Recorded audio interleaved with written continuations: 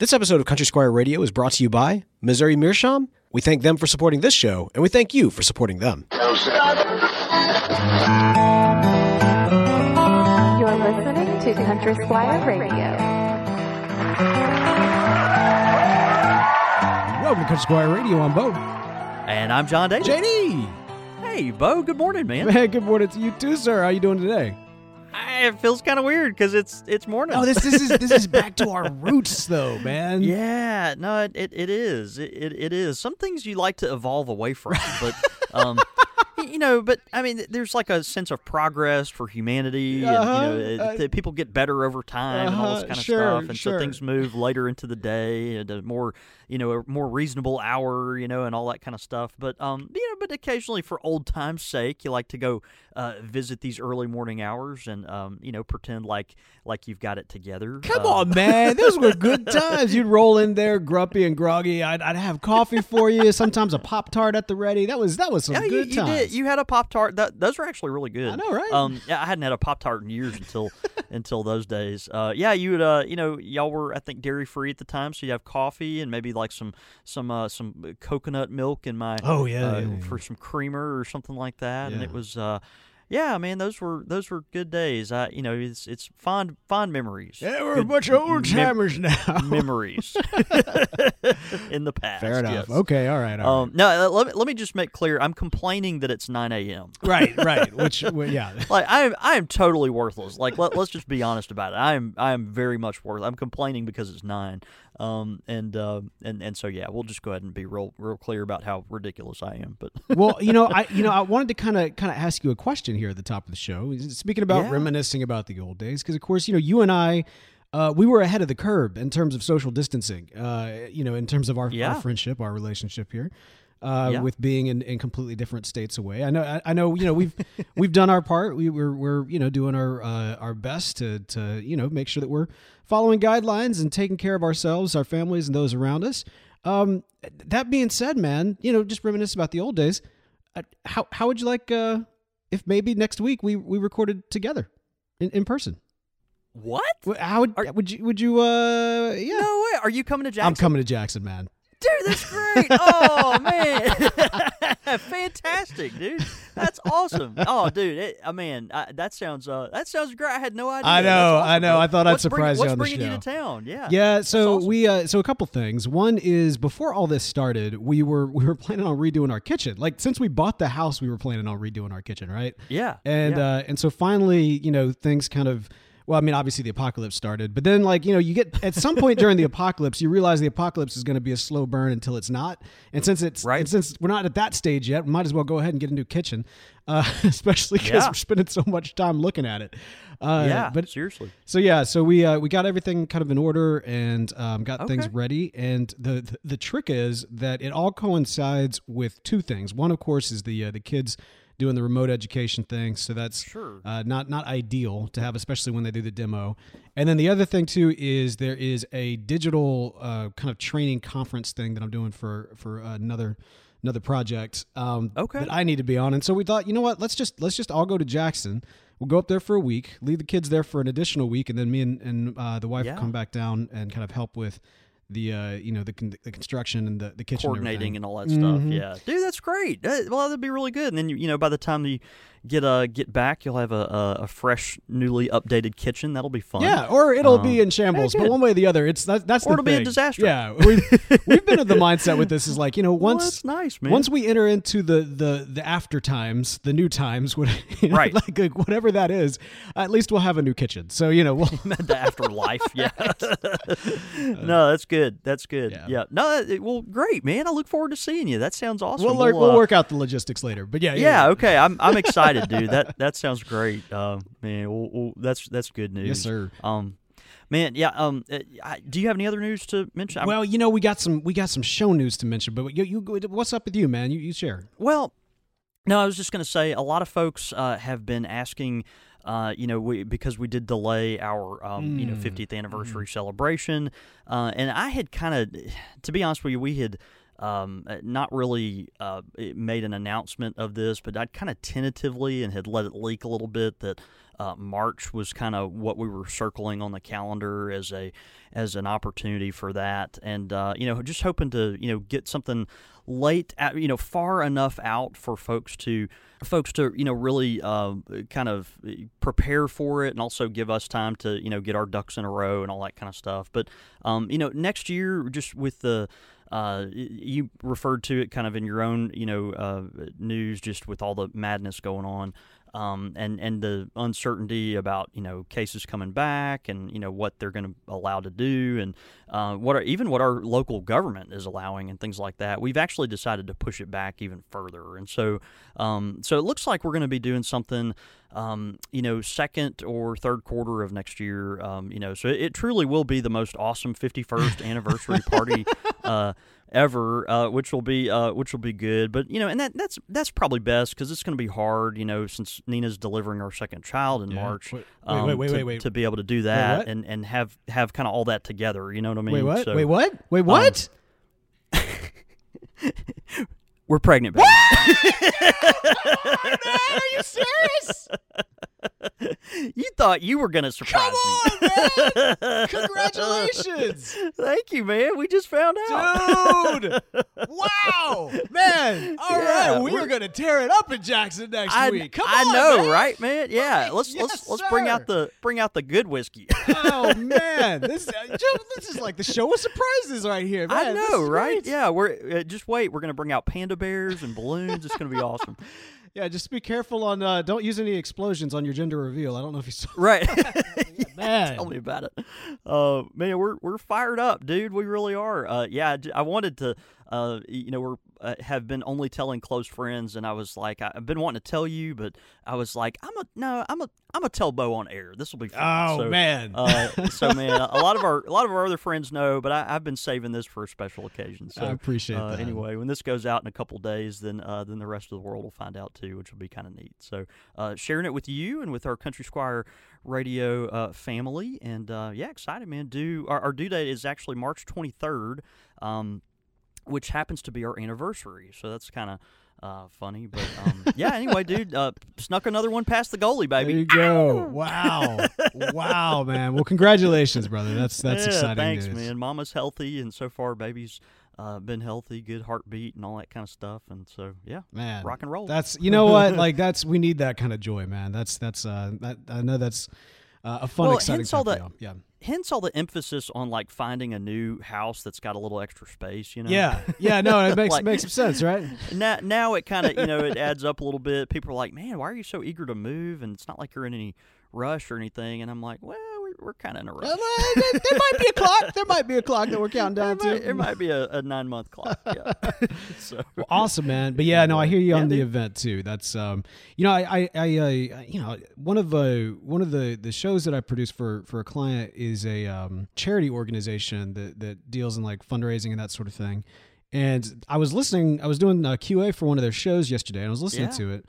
And they were talking about events and how you schedule events, that sort of thing, especially kind of in the current era, and just going like purely digital and everything. And something that somebody mentioned was kind of doing hybrid events, like having kind of like half digital, half in person, that sort of thing. And some people have done it really well, and some people it's been a little hit or miss. But it makes sense, man. For the Squire, everything about the shop, show notwithstanding, has been such a like tangible. What's the right word? Like a physical type of tactile experience. In person, right? Yeah. It's tough to figure out the right balance for that kind of thing. So we're just obviously next year with our reality is going to be like drinking from a fire hose, much like this year has been, but just in a different way. So we'll see. It's funny, just to digress a little bit. We'll get to our subject here shortly, but my uncle is a therapist. He does counseling, and was telling us the other day that what he does, he actually he does these group therapy sessions, and they spread out in these big groups and all this kind of stuff. So they've got a huge room where they can social distance but still be facing each other to do group therapy and stuff. But some people are still skittish about that, or maybe they live out of town or something, and so they want to participate but aren't showing up in person. And so what he started doing is actually FaceTiming them in and setting them up on so they each, like, he'll put the chair where that person would sit, and then put the laptop on the chair,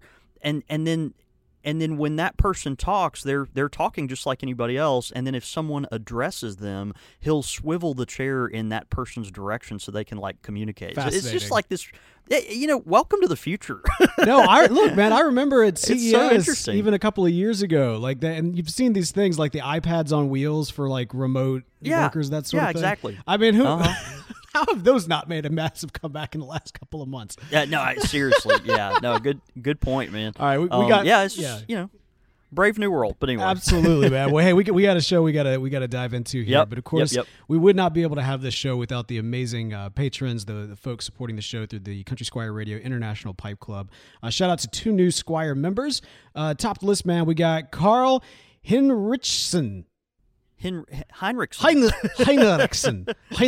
Man, Carl, dude, thanks for hopping in. Carl is actually one of our local friends here in the central Mississippi area, and a lot of folks that listen to the show don't know we actually have here at the Squire, we have a members lounge that's open 24/7. You can join it, and when you join it, you get a locker and discounts and all this kind of stuff. But you also get 24/7 access to the back part of our shop, which is kind of cool. So Carl actually is our newest member of the Squire level for the Country Squire Radio Pipe Club, but he's also our newest member of our private lounge. All so right. that's kind of fun. All right, shout out to Carl. We also have joining at the Squire level as well, Joe Martini. I mean, Joe Marty. Joe Marty, man. Yeah, dude. Man, Joe, of course, has been with us a long time. Yes. We're so grateful for you, brother. Thank you for, hopping in. And of course, you've been with us a while, but bumping it up a little bit, man. We're so grateful. Absolutely, man. And hey, if you want to learn more about how you too can support the show, head over to patreon.com/Country Squire Radio.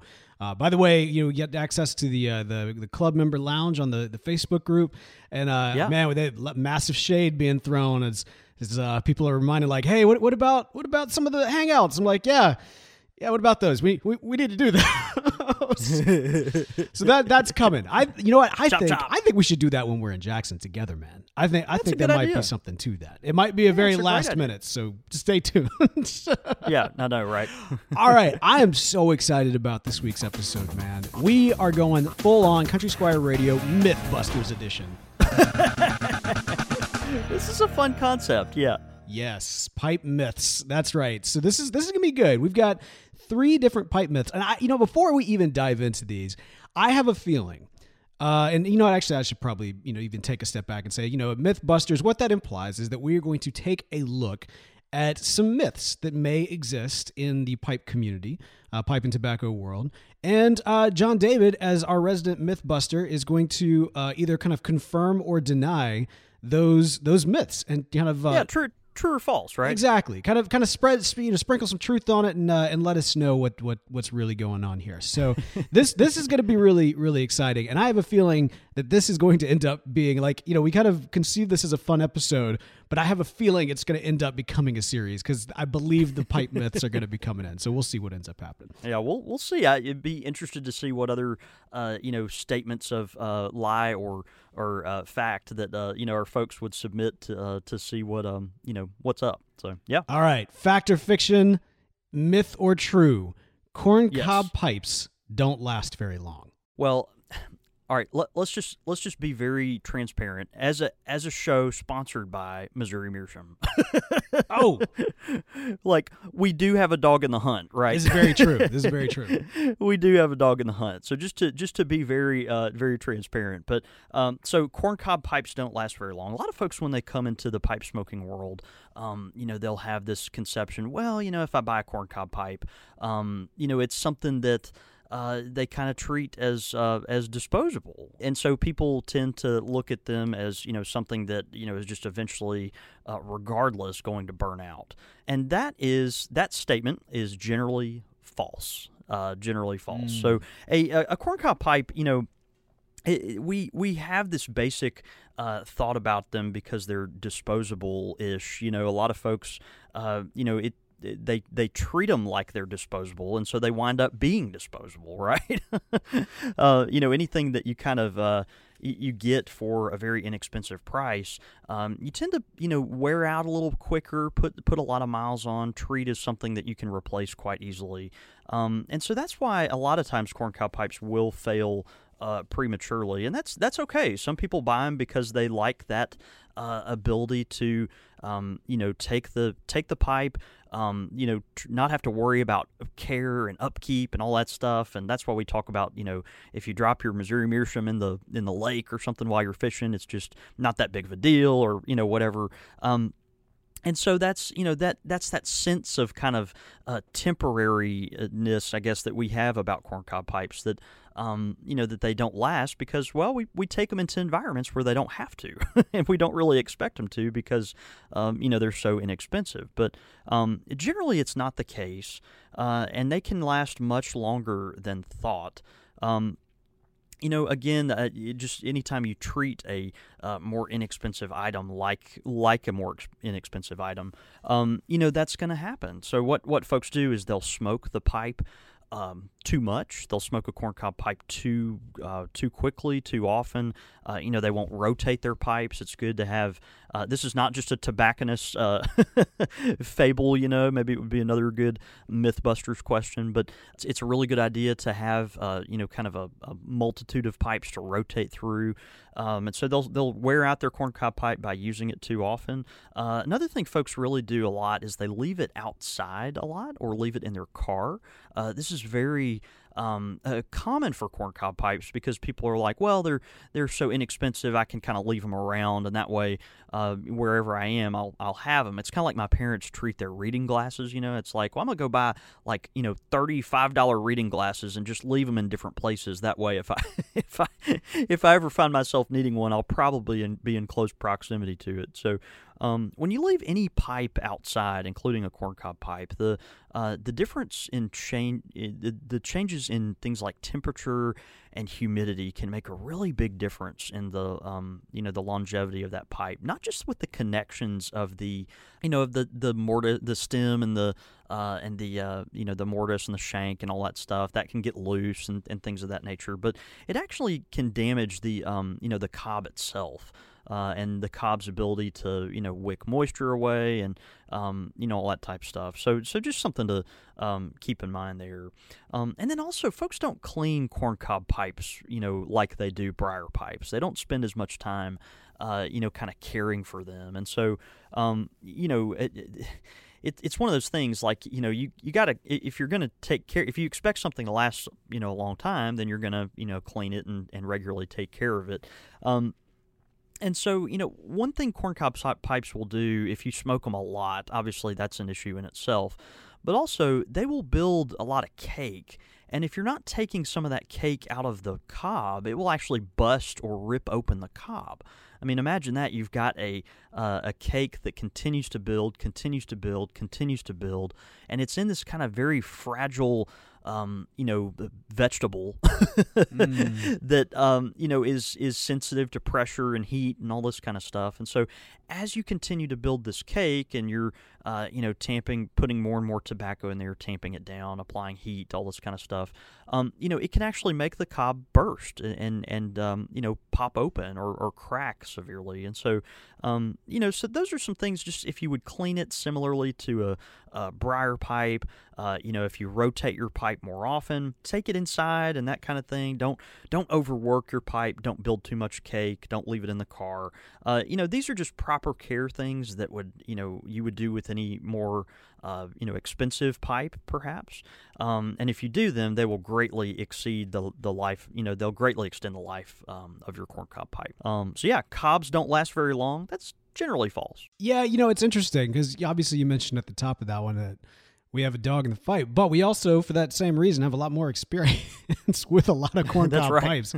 And I mean, right. I've got some pipes that have burnt out, but none of them have been my corncob pipes. They typically when my corncob pipes don't last long, it's because I gave them away. Like, you know what I mean? Like, I keep a good good amount on hand so that when we have new folks coming over that want to try a pipe, I'll gift them a corncob pipe. So there you go. Well, and also we do want to be clear, like, you know, people, you know, part of the beauty of corncob pipes and, you know, the reason that we love them so much is that folks can treat them as a temporary pipe. You know, you're not as worried about it. That's why folks like to, you know, work in the yard with their cob, or, you know, again, go fishing, or, you know, if you're changing the oil in your car, or whatever it is, you know, doing those physical activities outside. You know, if you're need to leave a car in your or pipe in your car in order, you know, just to make sure you've got one that you're not going to forget if you're out and about and really want to smoke your pipe or something. That's the beauty of corncob pipes, is you can do that kind of thing. And so, you know, because you're spending $5, you know, $6, $8 on a pipe, that you have the ability to do that. But you know, but that also is contributing to the reason of why they're not lasting as long. And so just keep that in mind. You know, if you know, smoke your pipe, you know, 5 or 10 times, and then all of a sudden it bursts open, or you know, it doesn't fit anymore, or the shank falls out or something like that. Well, you know, there's a good chance that probably has something to do with how you treated it, which is in some ways how it was designed to be treated. But if you care for it like you do some of your more prized, you know, higher end pipes, then they can last a long time. All right. This next one, I feel like I have a feeling I know where it's going to go just based off of my experience with coffee, but I'm not 100% sure. So here you go. Yeah. You ready? All right, man. All black tobaccos are strong. All black tobaccos are strong. The darker they are, the they pack a harder punch or something of that nature, right? Yep. And the answer to that is false. Okay, wait. Before you dive into this, because maybe I should let you answer, because I've got 2 questions that go around this one. But you know what? Let me just ask you this, because I notice in this particular myth we're talking tobaccos, but is this true of specifically pipe tobacco, or does this go with like cigar leaf as well? Yeah. So actually, a great question, and something I didn't really think about in preparation for this episode, but it's true for both. Interesting. It's true for both. Yeah. So anytime you see a darker leaf, you know, let's back up first, and just kind of preface or give some context to the question. Longtime pipe smokers, if you hear the question, are all black tobacco strong? Longtime pipe smokers, you're going to know this. This is a softball question that folks that have been in the pipe world are kind of aware. You know that there are dark tobaccos that have different flavor profiles and nicotine contents and all that kind of stuff. But there's a big misconception though with newer smokers, with folks that are either new to the pipe world or folks that haven't really branched out that much. Haven't branched out a lot in in the pipe smoking experience. Maybe they've just kind of stuck on the same tobaccos for years and years or something like that. And so they just don't, have a lot of experience, trying different things, and which is understandable. And a lot of folks are that way. I get in the same rut of, when I go to a certain restaurant, I'll order the same thing every time sometimes. So, tobacco, a lot of these folks, they'll come in the shop and they'll say, ooh, that tobacco must be really, really strong because it's so dark. And that's certainly not always the case. Tobacco that is darker in color, Bo, it generally denotes that the tobacco has been processed in some further way. So you think about tobacco on the plant, right out in the field. This beautiful green sappy leaf. It's got this real vibrant color. Think about just the beauty of that plant. After it's harvested, we start to kind of go through the yellows and ambers and come down to these kind of delicate brown colors that we think of more along the lines of tobacco. And then, furthering that to process the tobacco to get it into its smokable, more desirable state.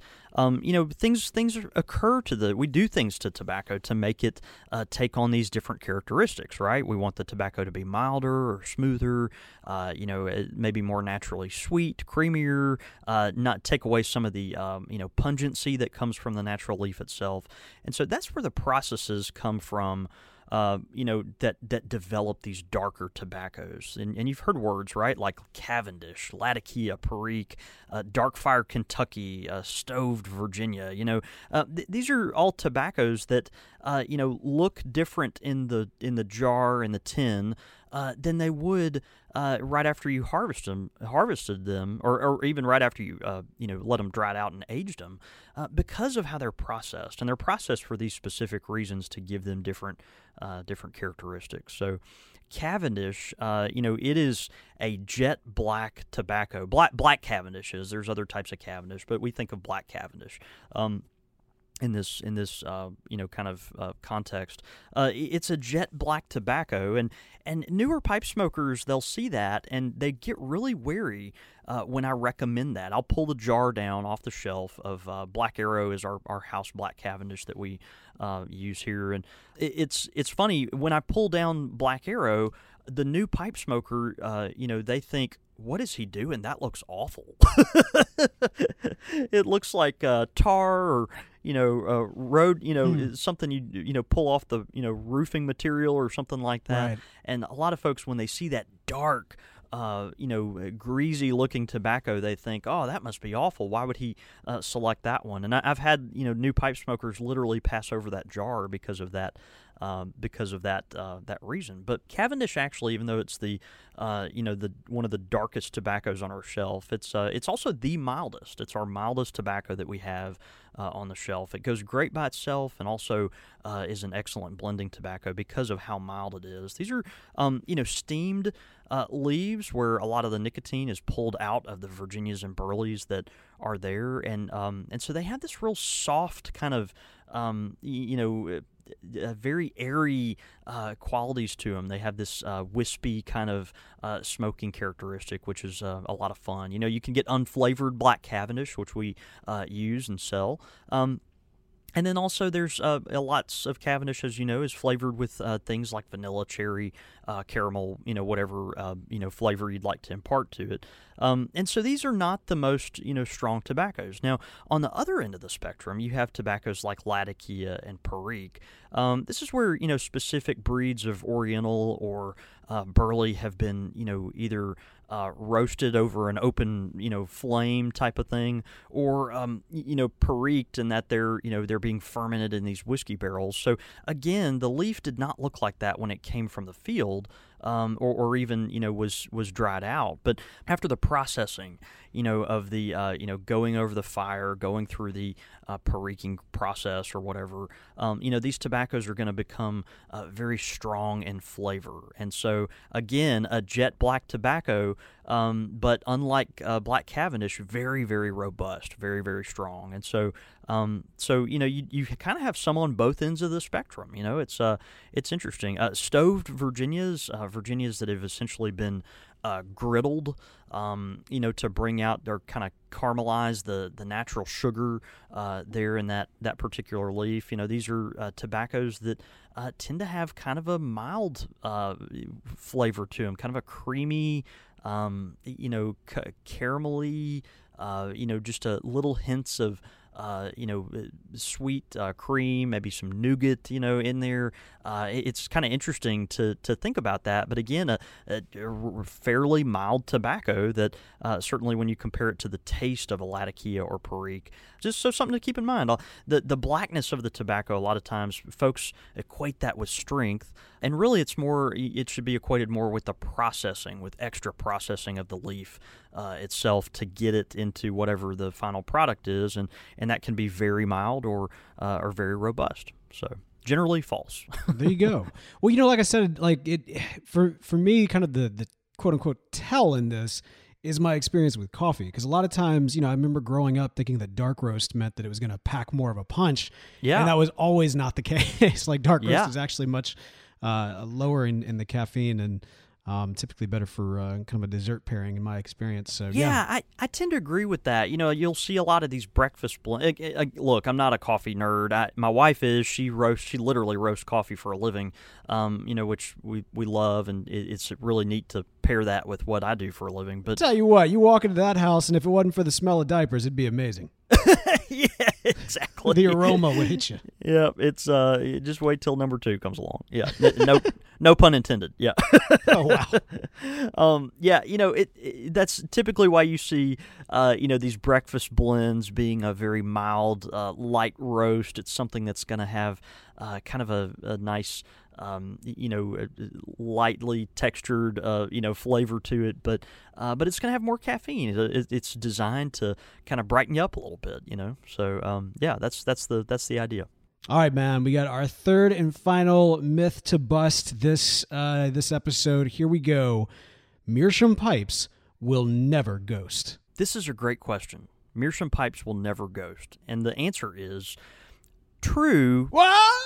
Kind of. I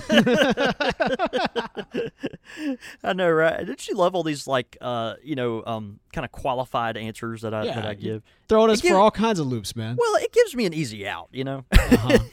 That way, when someone like Brian Levine wants to call me on the carpet, you know, for this kind of stuff, then I can kind of on the backside fudge a little bit and say, well, you know, I qualified the answer. Brian Levine like, defense. Blah, blah, blah, blah. Oh, that's great. All right. So true, yeah. but kinda. Let's hear true, it, man. but kinda. Yeah. Meerschaum pipes will never ghost. So Meerschaum pipes, you're familiar with them if you've been in the pipe world a lot. Of course, these beautiful white pipes that we see carved in a variety of faces and shapes. A lot of times they'll have a lattice work, and they're very fragile. They'll come in these leather cases that are custom made for the pipe to cradle it and keep it secure. Meerschaum is a sea sediment that's found uniquely in Turkey. I don't know why it's only found in Turkey, but for whatever reason, the little crustaceans that live over there that create this stuff after they die, their, you know, bone material and all that, it falls to the bottom of the sea and creates this spongy, you know, foamy material that we know as meerschaum. It's a meerschaum, I believe, is a German word or German context for sea foam. There's some kind of relation between the word meerschaum and sea foam in German. I can't remember. I'm probably butchering that. We need Dirk or one of our German listeners to correct me on that. Anyway, this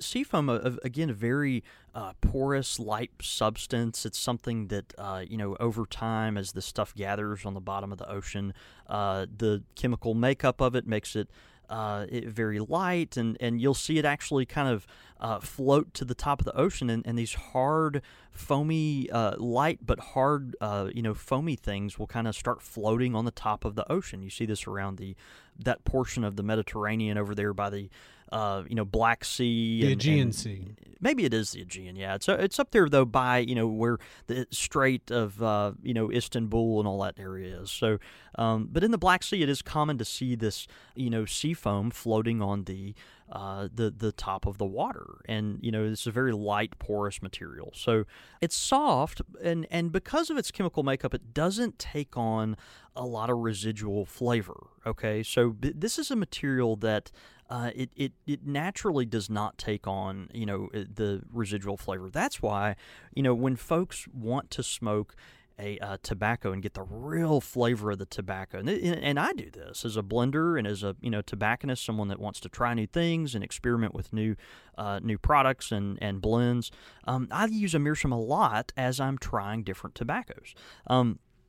You know, the meerschaum does not get that flavor imparted as easily into it. The oils, you know, leave and wick away easier, and it just doesn't take on the flavor as much of residual, you know, tobaccos. It's really good. They're really good for aromatics because aromatics tend to leave, you know, kind of a film or a, you know, a little bit of a maybe some oil or some casing or topping, that kind of gunkiness that can get that can dottle up inside the bowl. Meerschaums can be good for that because after you clean all that out, you don't have a lot of crossover in flavor and that kind of thing.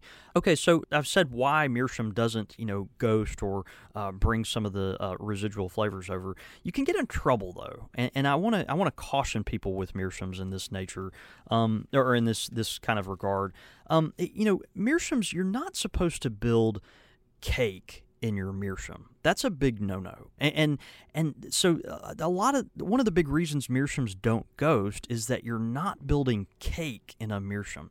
Now, okay, let's think about what is cake? Well, cake, of course, is when you're smoking your pipe, you're building this kind of layer of carbon on the inside of the bowl that's building up over time. We talk about that cast iron skillet effect of seasoning your pipe and making it smoke cooler and sweeter. When we're talking about that, we're talking about the context of a briar pipe, a pipe that is a briar wooden pipe. The root of the heath tree is what we're thinking about. That cake that you're building up in the pipe it serves a lot of functions. It's in some ways it's filtering the pipe, it's cooling the pipe down, it's protecting the wood primarily. That's a really big deal. It's building that kind of residual flavor of your favorite tobaccos, and so it performs a lot of functions.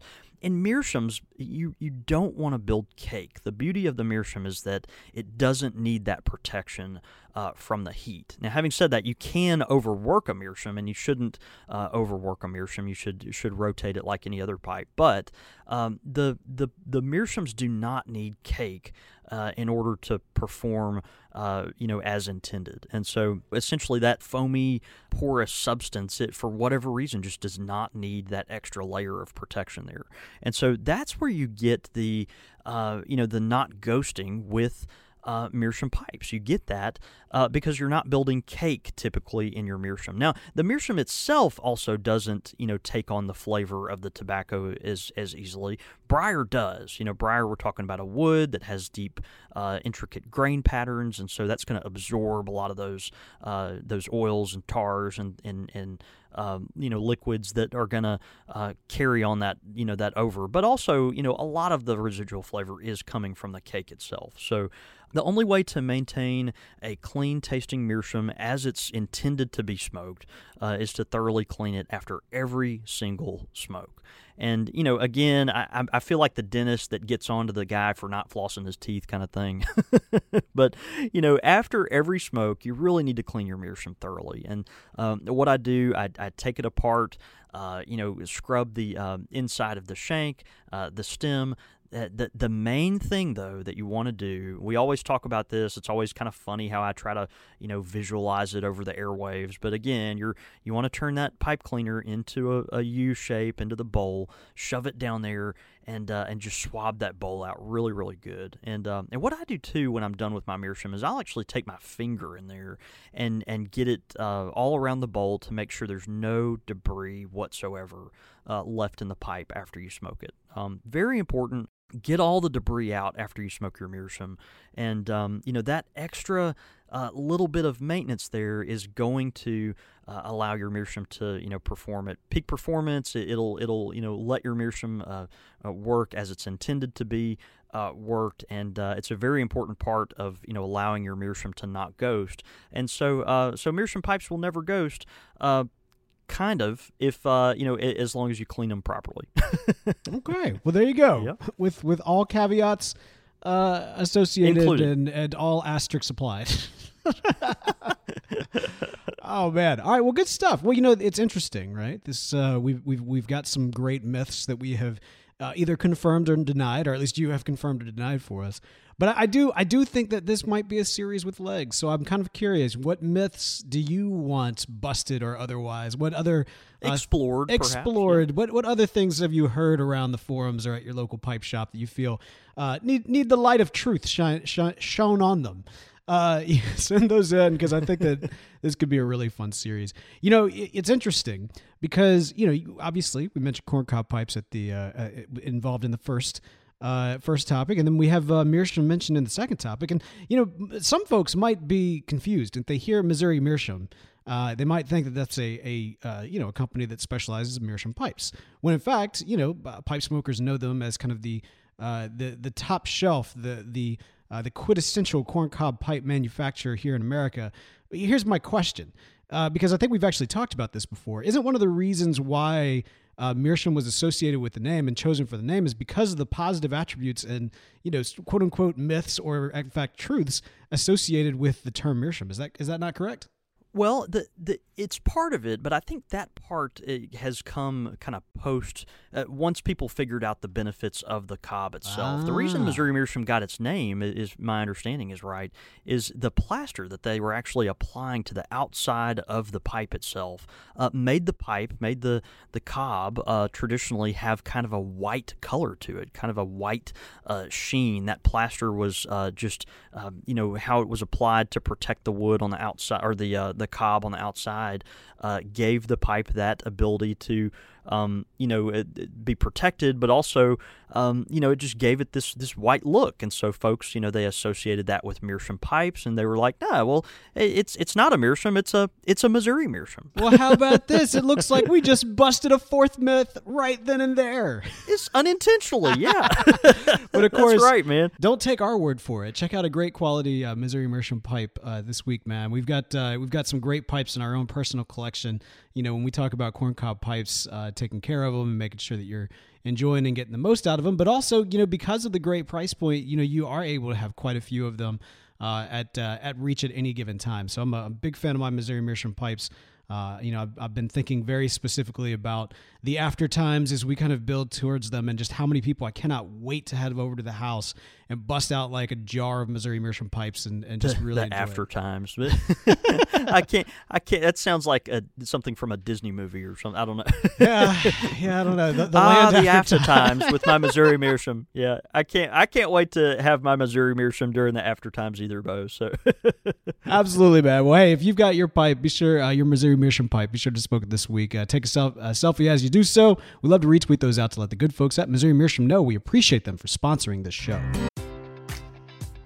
Enjoy all your favorite sports like never before at BetMGM. Sign up using code CHAMPION and receive up to $1,500 back in bonus bets if you don't win your first bet. When you register with BetMGM, you'll get instant access to a variety of parlay selection features, live betting options, and the best daily promotions in the business. And with BetMGM at your fingertips, every play and every game matters more than ever. Remember to use code CHAMPION and receive up to $1,500 back in bonus bets if you don't win your first bet. Place your money line, prop, or parlay bets with the king of sportsbooks today. BetMGM and GameSense remind you to play responsibly. See BetMGM.com for terms. 21 plus only. Virginia only. New customer offer. Subject to eligibility requirements. Rewards are non-withdrawable bonus bets that expire in 7 days. Gambling problem? Call 1-800-GAMBLER. Promotional offer not available in Washington, D.C.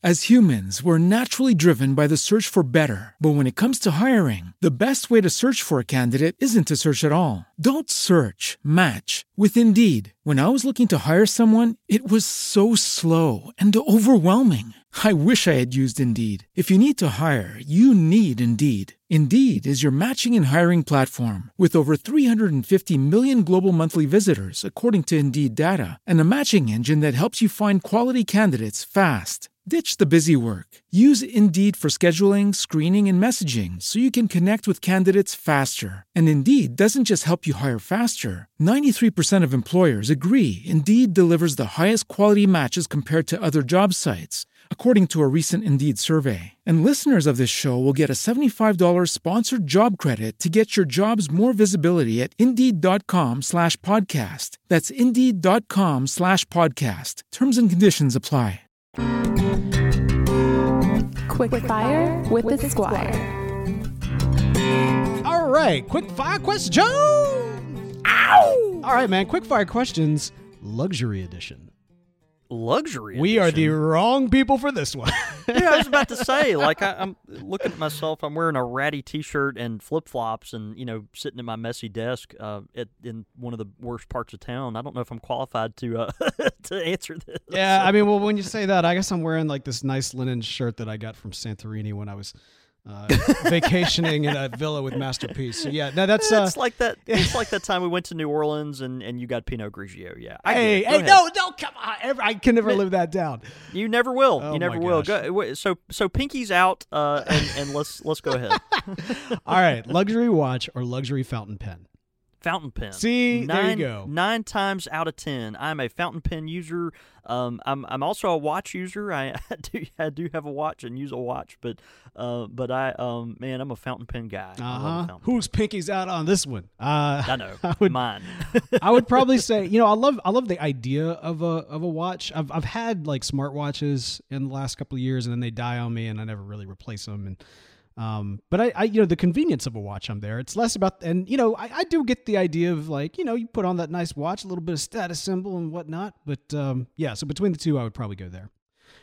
Drive your own luxury car or have a limo and a driver. Gosh, I mean, I'd like to drive my own luxury car. I want, to have, I've got that V12 Mercedes or whatever under my control. I want to be the one that's that's pushing the buttons on that. Yeah, okay. So back in Jackson, have my own luxury car, except for the fact that roads tear it up. There's actually, I've always liked I don't know if this is considered a luxury car, but I always love those like Mini Coupes, the kind of the newer model Mini Coupes, or even the classic model. Yeah. I always loved those, but they're so low to the ground, I could never make it. I could never justify the expense in Jackson. Certainly wouldn't work in this city. No, for sure. But once the kids are old enough so that we don't need like booster seats anymore, I might end up getting one of those. So I don't know if that's considered a luxury car, but that's what I'll choose. Okay, cool. Luxury hat or luxury eyewear?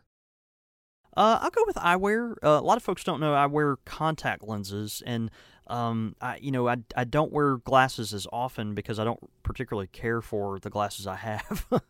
But if I had to pick, I'd probably go with eyewear. All right, so obviously I'm a hat wearer.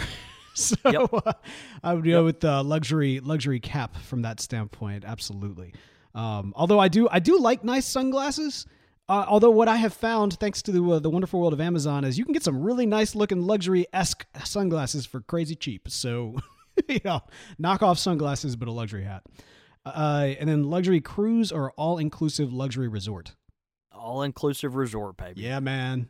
Can we do that for like Country Squire Radio? Like that would be that. You know how people do that? Like, oh, come to our luxury resort to learn about, I don't know, bond Country sales Squire or whatever. Radio live from Cancun. Yes, that'd be great in the after times. Let's in the after times. That's right.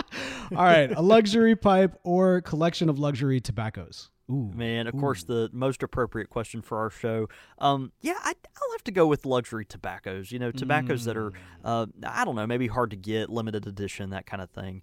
I'll probably go with that. Man, that's tough because, I mean, these days there are more of those, like, hard to get luxury tobaccos.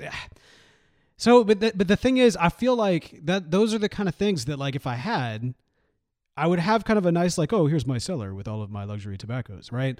Right. But I would never smoke them because they'd be they'd be gone once you're done. Exactly. So I'd rather have the luxury pipe because then I could actually practically use it and still, get the old status from it. Because, I mean, that's what luxury is all about. That's status simple. So. Luxury. Pastor Joda, man, putting us to the test on this one. Great. That's good. I like these questions. Absolutely, man. Pastor Joda, he's the Jedi master of quickfire questions. So thank you for these. And hey, if you've got some quickfire questions you'd love for us to answer, be sure to send those into the show. That's show@countrysquireradio.com. Again, that's show@countrysquireradio.com. Your thoughts, your comments, listener feedback. Listener feedback coming in from Roy Goddard. Roy Goddard. Yes, that's what it is. Here's what Roy has to say. Greetings, everyone. By way of introduction, I would like to congratulate you on your anniversary and your success in the fine production of the Country Squire Radio. As a regular listener, I would like to express my appreciation for your show. I would listen to your program during long drive to fulfill family obligations during very dark and potential hopeless time in my life. You guys have a great on-air chemistry, and it really helped me to forget for a while those distressed that were so prominent in my life and life at time. Yes, the Ewoks episode was a very welcome respite from the weary world. Justice! There you go, Bo. Justice! There you go, Bo. You're the Ewok episode ministered to Roy's heart. Hey, man, look, he's joining the Ewok resistance, man. We're here. We're here for it. Thank you. Thank you for your support. Continue, sir. Also, your knowledge of pipes and tobacco has helped me on my own pipe journey, and I know it has many others. Admittedly, hearing that awesome banjo music at the end of your show always lifts my spirits. I think it suits the attitude of the program perfectly. If you don't mind, I would like to know the name of that beautiful rustic piece of music. In closing, I want to thank you for all you do and wish you all much success in the next 50 years. Blessings and peace. Again, that is from Roy. Man, Roy, what a man. That's an honor. Yeah, no, you could give us, to be honest, you could give us no higher praise, man. Thank you very much. We're just honored to be a part of your story, man. Absolutely. All right, the banjo music. This comes up from time to time. Yeah, we've talked about this before, right? Yep. Okay, so yes, it is beautiful, and I feel like, as other things have done. Well, all right. Let me just go ahead and just say it. The banjo music. We don't hide this fact. We're very open about this. The banjo music came from the early days of Podastery, my production company, which will probably have a different name this time next year. That's a whole nother conversation. But in the early days of the production, I didn't know how to get good music. I didn't have access to wonderful musicians that I have access to now, and I didn't have access to the plethora of fair use music that's out there for a small fee and that sort of thing. All I had access to was GarageBand and the baked in little tunes that came with it at the time. And so when we were putting this show together, I kind of scanned through like country music and that sort of thing and ended up finding that banjo tune. And I thought, man, this is about right. This communicates, exactly what it is. Yeah. And so here's the thing. I don't know if modern day GarageBand comes with that preloaded. And I actually don't know the name of the song. I would imagine if you do kind of some Google searching, this was circa 2013. No, I'm serious though. If you do it like search, yeah, no, I know. 2013 GarageBand banjo music, you might be able to find it. I will say this, and I hesitate to even say this because on the one hand, like I feel like that tune has become so, especially for our listeners, like it has become such a quintessential part of the listening experience that I would never want to change that.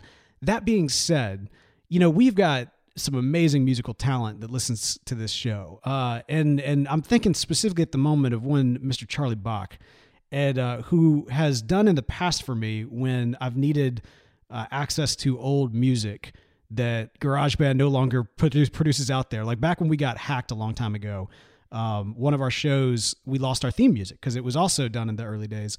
And so he took the little, I guess tune jingle, and he turned it into like this beautiful original piece that we use from time to time for that show. And it's awesome. And so, anyway, if anybody out there, Charlie, I don't know if you do banjo music, but if anybody out there is able to recreate that in any kind of way that is true to what we all know and love, but also gives a little bit of a unique country squire spin, I'd be interested to hear it. But yeah, in terms of the actual piece itself, that is, yeah, GarageBand 2013 banjo music. That's it, man. A lot of folks have, if they've upgraded their cell phone or, gotten a new, maybe upgraded the software on their iPhone or something. What these companies will do, they're bad about getting you really addicted to their little, MIDI files or whatever that work as their ringtone or your text tone or whatever it is.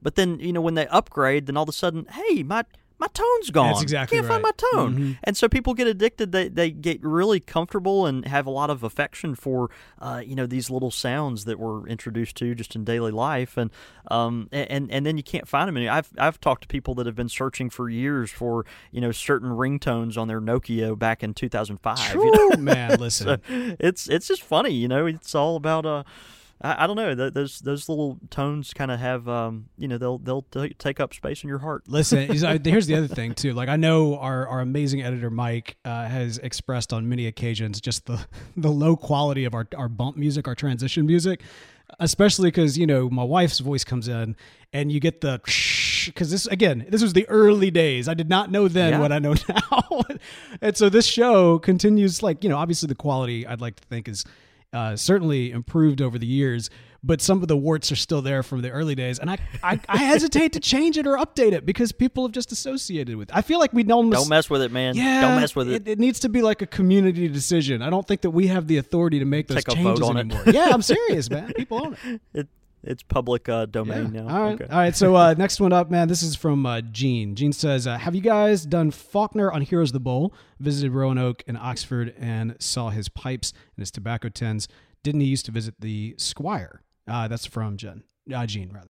Yeah, Gene, of course, Gene, great friend of the show, and man, so good to always hear from him. Bo, I can't remember if we've done Faulkner. I know we talked about Faulkner on the show before, but I don't know if we've done. I don't think we have, no. An actual Heroes of the Bowl on William Faulkner. William Faulkner, of course, Pulitzer Prize-winning author from Mississippi, The Sound and the Fury, Absalom, As I Lay Dying, all these excellent books that the Southern Gothic time period, so very dark and kind of twisted, but very emotionally charged and all this kind of stuff. So Faulkner actually passed away before the Squire opened. I thought that was and right. So he actually died before the Squire opened years ago. So my guess is because he lived in North Mississippi closer to Memphis that he probably frequented one of the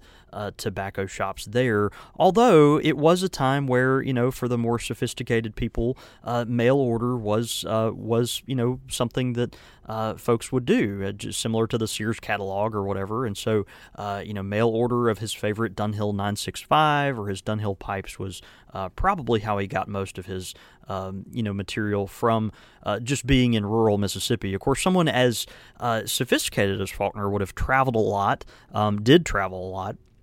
And so whenever he went to big cities, New York, Chicago, or parts of Europe, I'm sure he purchased things at that time as well. But yeah, he actually passed away before the Squire opened in 1970. Well, there you go. But that does lend itself to something that we always love to get, which is recommendations for episodes in the future. So I think, Faulkner definitely deserves his own Heroes of the Bowl. That will be... Yeah, we'll have to check and make sure.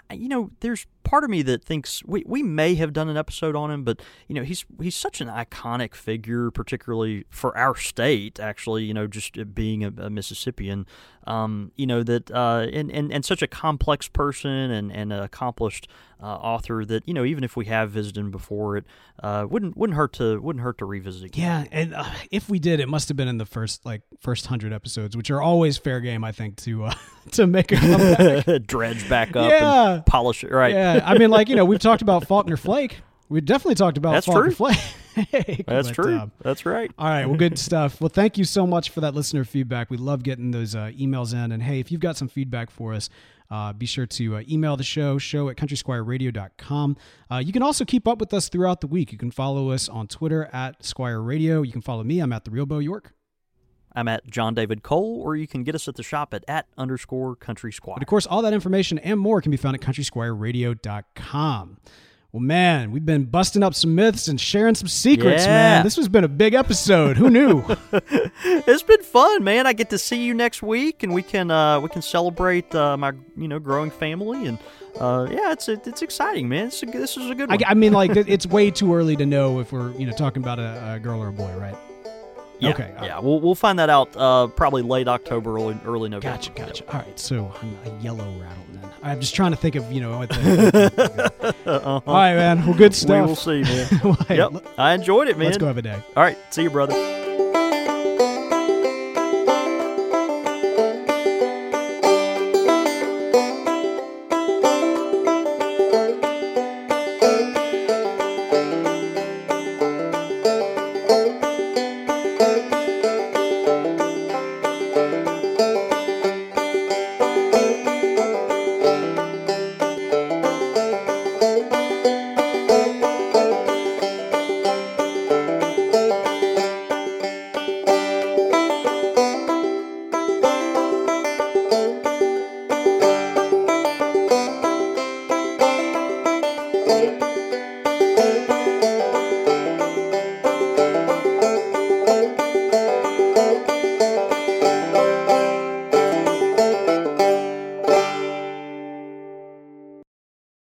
As humans, we're naturally driven by the search for better. But when it comes to hiring, the best way to search for a candidate isn't to search at all. Don't search, match with Indeed. When I was looking to hire someone, it was so slow and overwhelming. I wish I had used Indeed. If you need to hire, you need Indeed. Indeed is your matching and hiring platform with over 350 million global monthly visitors, according to Indeed data, and a matching engine that helps you find quality candidates fast. Ditch the busy work. Use Indeed for scheduling, screening, and messaging so you can connect with candidates faster. And Indeed doesn't just help you hire faster. 93% of employers agree Indeed delivers the highest quality matches compared to other job sites, according to a recent Indeed survey. And listeners of this show will get a $75 sponsored job credit to get your jobs more visibility at Indeed.com/podcast. That's Indeed.com/podcast. Terms and conditions apply. Everybody in your crew identifies as either Big Mac Burger, McNuggets, or McCrispy Sandwich. But you're the Filet-O-Fish Sandwich all day. That crispy fish, that savory tartar sauce, that melty cheese, that pillowy bun. Yeah, you get it. Every time. And if you love the Filet-O-Fish, right now you can catch two of the classics you love for just $6. Limited time only. Price and participation may vary. Cannot be combined with any other offer. Single item at regular price. Ba-da-ba-ba-ba.